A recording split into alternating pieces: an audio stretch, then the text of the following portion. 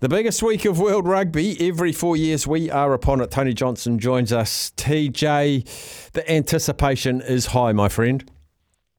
It certainly is. And, I mean, it's a great buzz. And it's quite a nice buzz. Yeah, there's a bit of tension around. I think, hopefully there's a realisation that, you consider the odds, you consider the circumstances, everything that's gone on the last 2 or 3 years. I think definitely to make the final is a very worthy achievement in itself, but having got there, obviously you want to win it.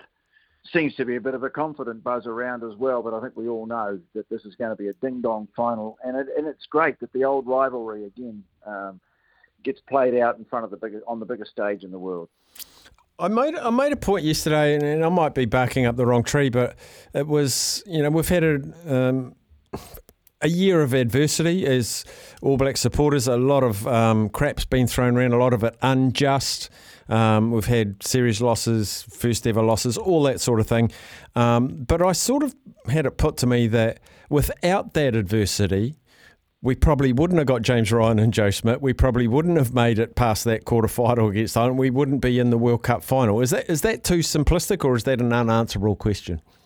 Yeah, I mean, I think we're going to get all philosophical. I mean, I've always sort of felt that you go through rough times in your life, and we all have our share of those. But I always sort of think, well, they put you on the path to where you are now. And if where you are now is a pretty good place, well, then it was all worth it. I don't know whether, some people would think it was all worth it. Things got pretty gnarly there for a while.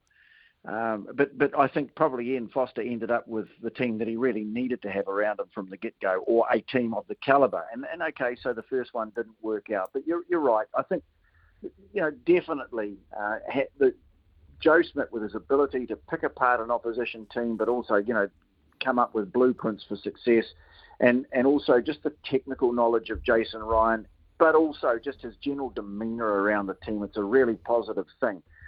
But I think there are other contributors as well. I saw the name Kerry Evans pop up in the conversation. To me, Kerry Evans has never been given enough credit for the role that he played in getting the All Black mindset right ahead of the 2011 World Cup when they got the monkey off their back, and then 2015 when they won it again. He was very much in the thick of it, and he's been back with them now. That's really good.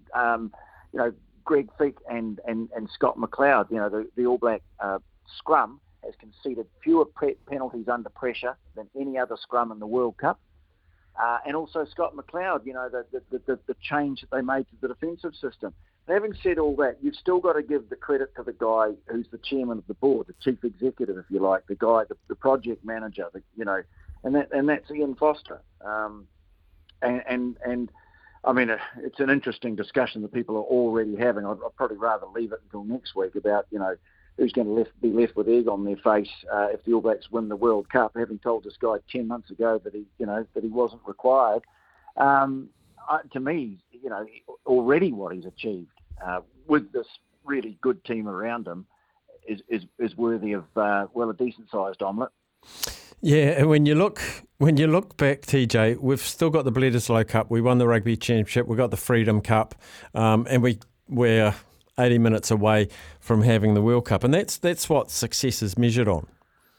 Yeah, absolutely. And look, I mean, before this tournament started, I think I got very fond of saying, I think if everything goes right, if this team plays to to its potential, the potential is there to go very deep into this tournament. And that was as much as I'd say. To me, this was a wide open tournament and had the vagaries of the draw. But you look at it now that, France, with arguably one of the best teams, if not the best team they've ever had. Ireland was most certainly the best team they've ever had. They're watching from home. They're not there. And yeah, that's got a bit to do with the draw, but not everything. England are gone.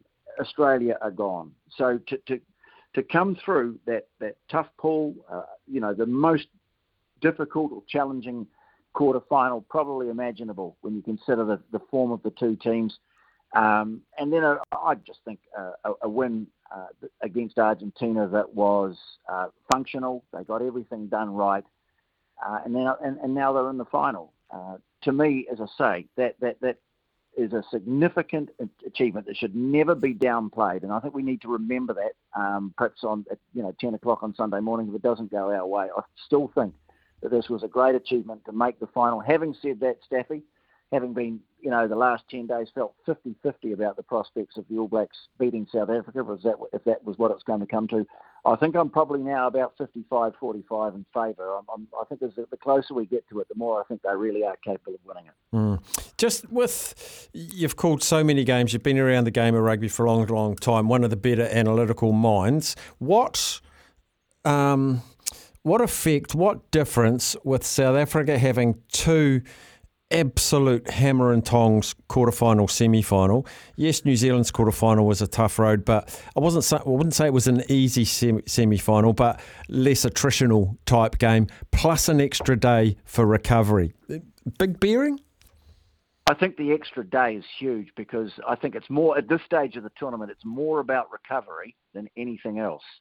And if the Springboks, having played England, who succeeded in dragging the game into a dockyard scrap, which they knew was the only way that they had a chance of winning it, and they got very close to doing that.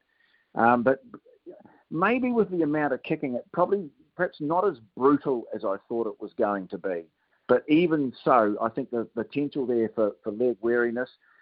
Having said that, they counter it very well with the way they use the bench.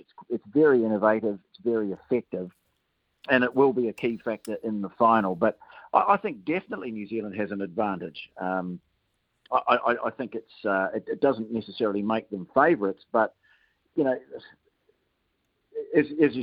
I said before, it gets to this stage of the tournament. It's more about managing bodies than anything else, and to have an extra 24 hours to do that after a semi-final that, well, it certainly wasn't to the intensity of the Ireland one. I actually think that leaves the All Blacks in a good spot. But having the other thing I'd say about them too is that I just think there is a clarity about the All Blacks at the moment and it's just come. It wasn't there during the first game, and I'm not sure that it bothered them too much. But it's come into this team, and maybe it was the game against Italy, whatever it was. There is a clarity about this team. They know what it is they're trying to do, and for the most part, they're executing it very well.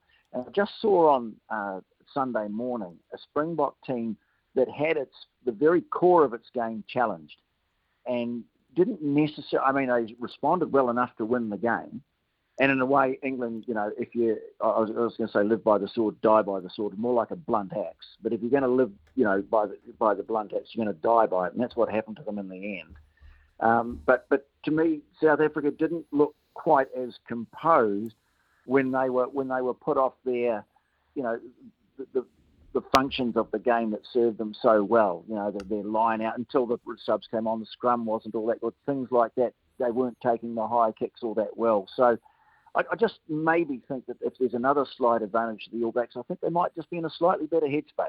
And I know I don't want to get too ahead of myself, but come Monday, Ian Foster would have finished his job as All Black coach. He'll field offers, won't he, globally?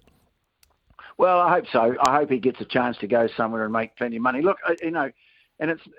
I'm not saying that I've been a massive fan of it all the way through. I said right at the word go that I didn't think New Zealand Rugby had done a very good job of canvassing for the role, that they had decided on him, and that was probably the reservation that I had. But having said that, the guy's been treated abominably by New Zealand Rugby over the last couple of years, and whether you or I or anyone else think now or did think or that he ever was the best man for the job, you're All Black coach, you deserve a bit better than what he's got. And so the potential there for something satisfying, although I can't imagine he's the sort of guy who'd make a big thing of it.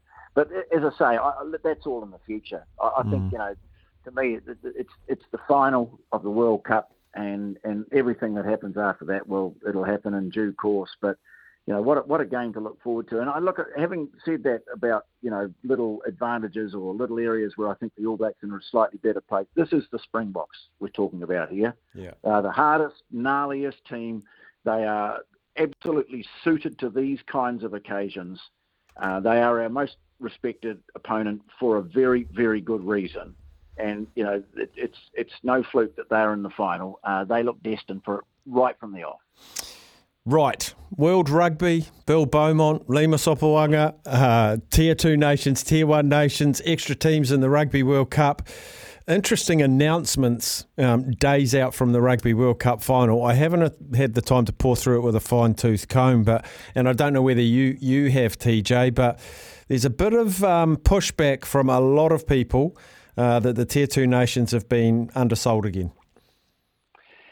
Yeah, and it's a natural and understandable reaction because there is a perception that having a top 12 and then the next 12 is going to widen the gap between the haves and they haven't got quite so much brigade in World Rugby. And obviously it's the likes of Samoa and Tonga, Georgia, who have done everything possible to become a force in the game, and the continued exclusion from, the Six Nations. It must be so frustrating for them. The good thing about it is that there is promotion relegation, which is what the likes of Scotland, in particular Italy, didn't want. And we all know why. So there is, I guess, a carrot there, or a major incentive for them to do well in the Tier 2 competition, because it could mean an elevation. I think the other positive thing about it is that it probably is a step towards a more globally aligned rugby year. It's just a step, but to me, I see it as that. And maybe even just a little move by New Zealand, a type of World Rugby, I should say, to slightly loosen the iron grip that the likes of the French clubs have got on the rugby scene at the moment. So I think those are sort of spaces to watch. And the other thing too, as well, is that there's now a clearly defined international women's window as well. Now, you could argue that was probably already happening, but I think now, with the WXV being the start of it, we can look forward to a more coordinated, a more meaningful and less sort of ad hoc look to the women's international calendar as well. And so that has to be seen as a positive step. What about the increase of number of teams at the Rugby World Cup? On the face of it, I'm sort of okay with that.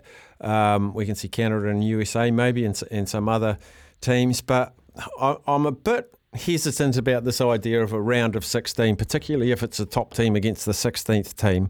I'm not sure how that's designed. What's your reaction to the increase and the change in sort of the format?